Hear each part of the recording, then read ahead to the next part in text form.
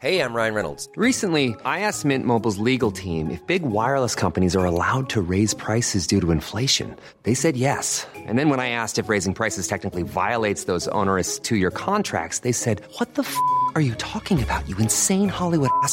So to recap, we're cutting the price of Mint Unlimited from $30 a month to just $15 a month. Give it a try at mintmobile.com/switch. $45 up front for 3 months plus taxes and fees. Promo rate for new customers for limited time. Unlimited more than 40 gigabytes per month. Slows full terms at mintmobile.com.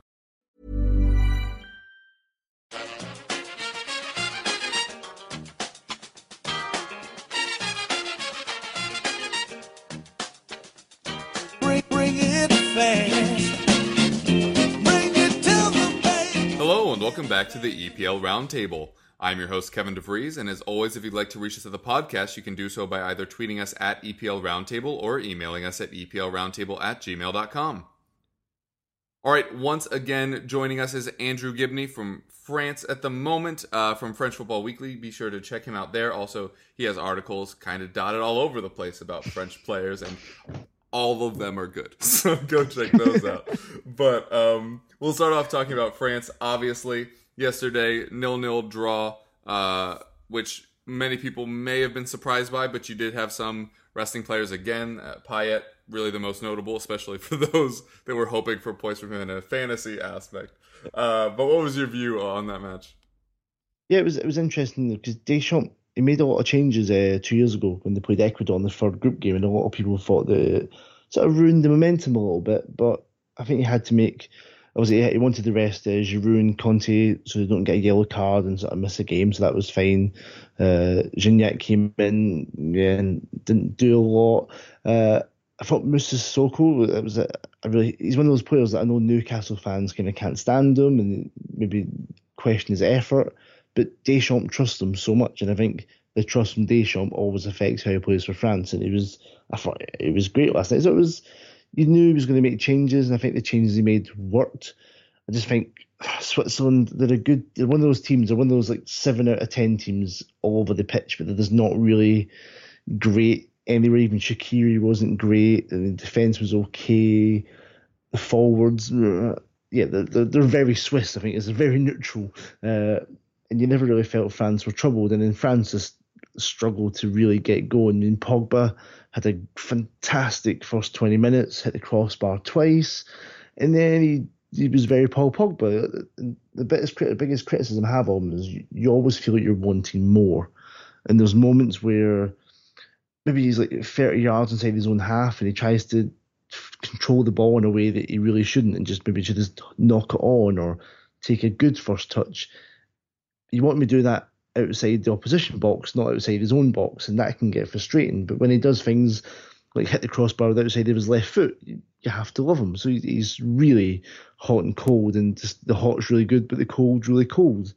But yeah, I think it got the second half when Payet came on, he hit the crossbar, and we were sat at that side, and it looked amazing, and the place would have went mental if that had gone in. And after that didn't go in, I think both teams really settled for the point, thinking, yeah, we've had enough of a goal, so that no one's going to blame us for tanking it, and let's just shut up shop. And it was a very sort of sterile last 15 minutes.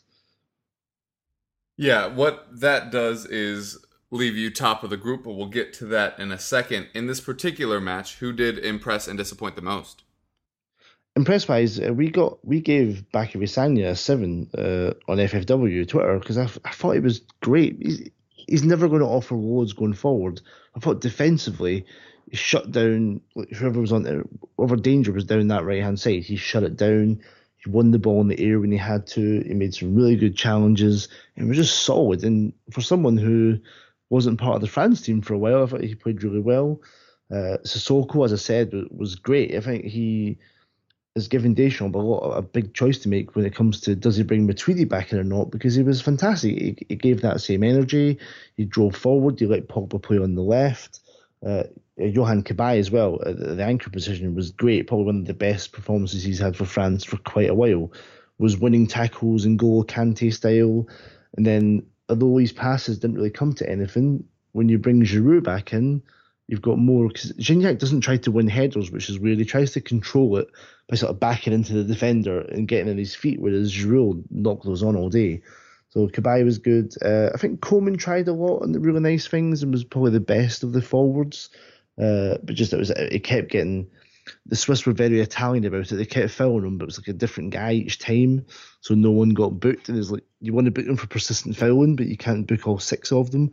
But he was impressive, and yeah, I think the defenders did well, but then they both got a yellow card. Rami and Koscielny, and Lloris made a really, really good stop. There was a scramble in the first half, and he sort of threw himself at it that probably averted a goal from Switzerland early on. So yeah, those were the main guys that stood out. All right, as I misfired on right before that, mentioning that France has now won the group.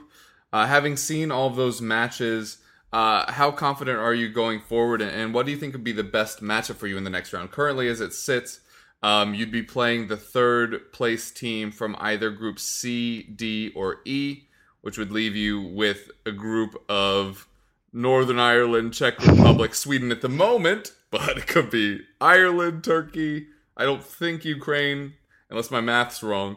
But out of that group, which do you think would be the best matchup for France? It's interesting. I was talking to a few French guys about this, and they were quite worried about how France were going to get on. I think after the Albania performance, when they really sort of shut down 2 banks of 4, and I think France will struggle against a team that's going to sit back and do nothing. Whereas I think France will do a lot better against a more expansive team that tries to go forward, that's going to leave a bit more space to attack into. So I suppose a team like the Republic of Ireland probably don't know anything else but to have a go. It's that very sort of Irish mentality. Sweden, not so much. I think Sweden would probably try and be more defensive and sort of pick on the break or pick set pieces for Zlatan. I think Czech Republic, Turkey, Croatia, I think would probably be a good matchup. Again, nothing to lose and technically good teams that aren't going to sit back in defence. I think Ireland's probably the one, no disrespect to the Irish, because my family heritage comes from there. But just that sort of, we'll have a goal, will sort of fall into France's hands a little bit. And as the tournament progresses, I think the one team the French are worried about is Italy, because that defence is just so organised and so disciplined that they would get sort of outdone tactically there and maybe struggle to break them down. Then the Italians would hit on the break against the weak French defence. Yeah, so once you get out of that, then you'll be in the real heart of the tournament. How far do you think this France team can go? Obviously, the home nation, that often has not gone terrifically. But it's gone well. It's gone well for France. Yes, true. It's difficult at this point because, as we said before, we sort of went on air. It's so hard to predict. Like, it just takes an expected number 1 team to come second. It just throws the whole bracket out of whack, and it's so hard to predict who's going to get who, especially with the third team, which makes it really interesting. Well, the last round of group games, I don't think there's any dead rubbers, which is great. I think it all depends on who France get, and as I said, if they end up getting someone like Italy, I really think they'd struggle. Not because Italy are a great team, just the way Italy plays really sort of nullify France's strengths. Whereas I think if they get someone like a Germany, a Spain, I really think France will play better against those kind of teams than they will against the Albanias, Switzerlands, so those guys, because Spain will have more of the ball, but there'll be space for France to attack. The pace of like Griezmann, Coman, Kante, those kind of guys, and then same with Germany, there'll be space to counter. So yeah, I'm more worried about the smaller teams than I am the favourites. Yeah. Makes a lot of sense. I totally dodged your question. I hope they get to at least the semi-finals, but I hate making predictions when I don't know who they're going to play. That's Okay, well, instead of that, let's talk about how you think you'll play in bigger matches, because obviously it was pretty much pre-written that France was going to come out of this group as winners, which has allowed Deschamps the ability to change the squad around so much, as you already mentioned in the second match. Pogba and Griezmann getting sat, and this one you already mentioned, Payet and the others being sat as well. What do you think is the best 11 for this France team? Well, I think everyone sort of thought they knew it until the last 3 games, because the Switzerland game's thrown up a lot of different options. I think the one problem he had was with Blaise Matuidi, because Blaise Matuidi is so left-footed that it's unbelievable. So he has to play on the left side, which he's great at. He gives you energy and sort of desire, and he'll get it forward. But it meant that Pogba has to play a position. Last night, Pogba got to play on the left, and he was better. But Sissoko and Cabaye showed that they can play in that midfield, and they can do really well. I just wonder, how brave Deschamps is, because if he wanted to drop Matuidi out and keep him out, I think he really could. I wonder if you could go. There's two options I have, and I'm just not sure. One, I don't think he'll maybe go for either of them, but he probably should.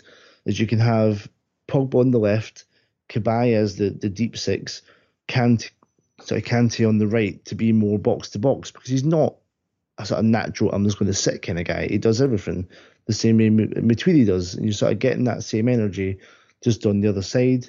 Or you play Kante as a six, and you could play Sissoko on the right, again, sort of bringing that Matuidi energy. So I'd love to see one of those two midfields in the last 16 and see how, because Kante is going to defend more than Pogba, and it gives Pogba a bit more license then. And I think that's what you need. That's what he gets with Juventus when he's got Marchisio and Khedira sort of beside him. He has more of a license to get forward, and you're sort of linking him up with Evra, who he knows really well. He calls him Uncle Pat, so there's that trust there.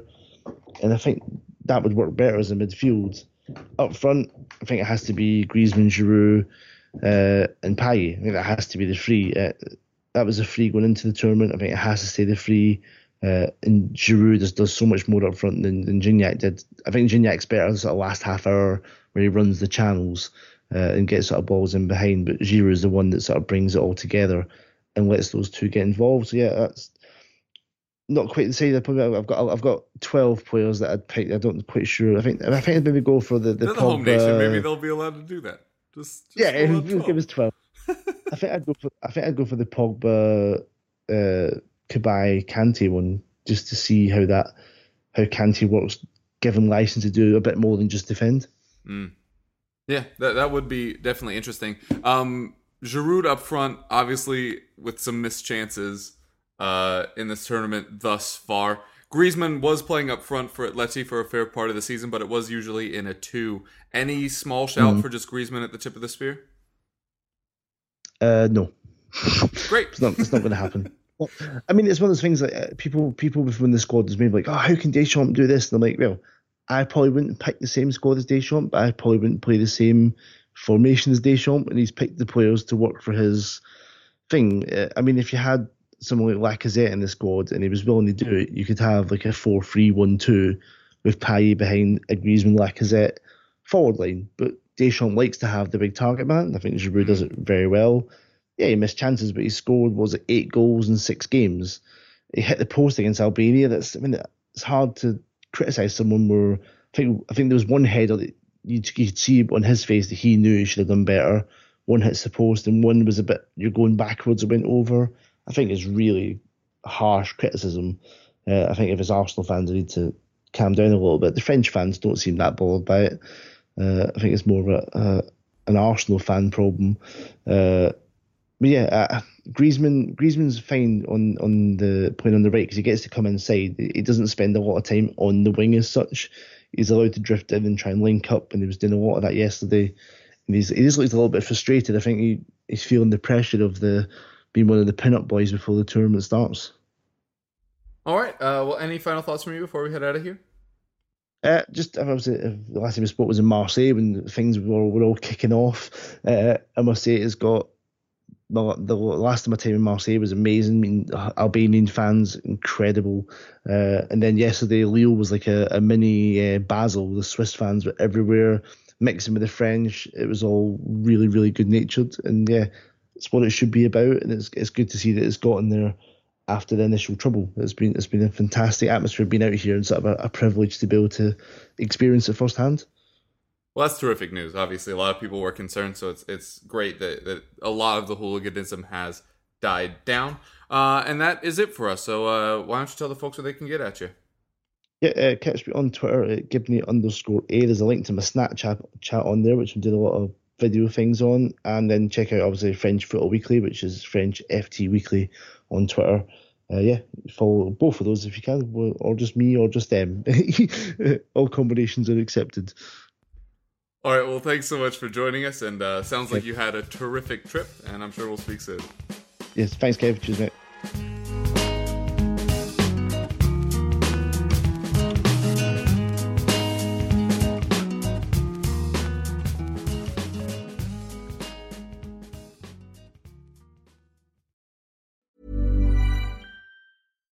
When you make decisions for your company, you look for the no-brainers. And if you have a lot of mailing to do, Stamps.com is the ultimate no-brainer. It streamlines your processes to make your business more efficient, which makes you less busy.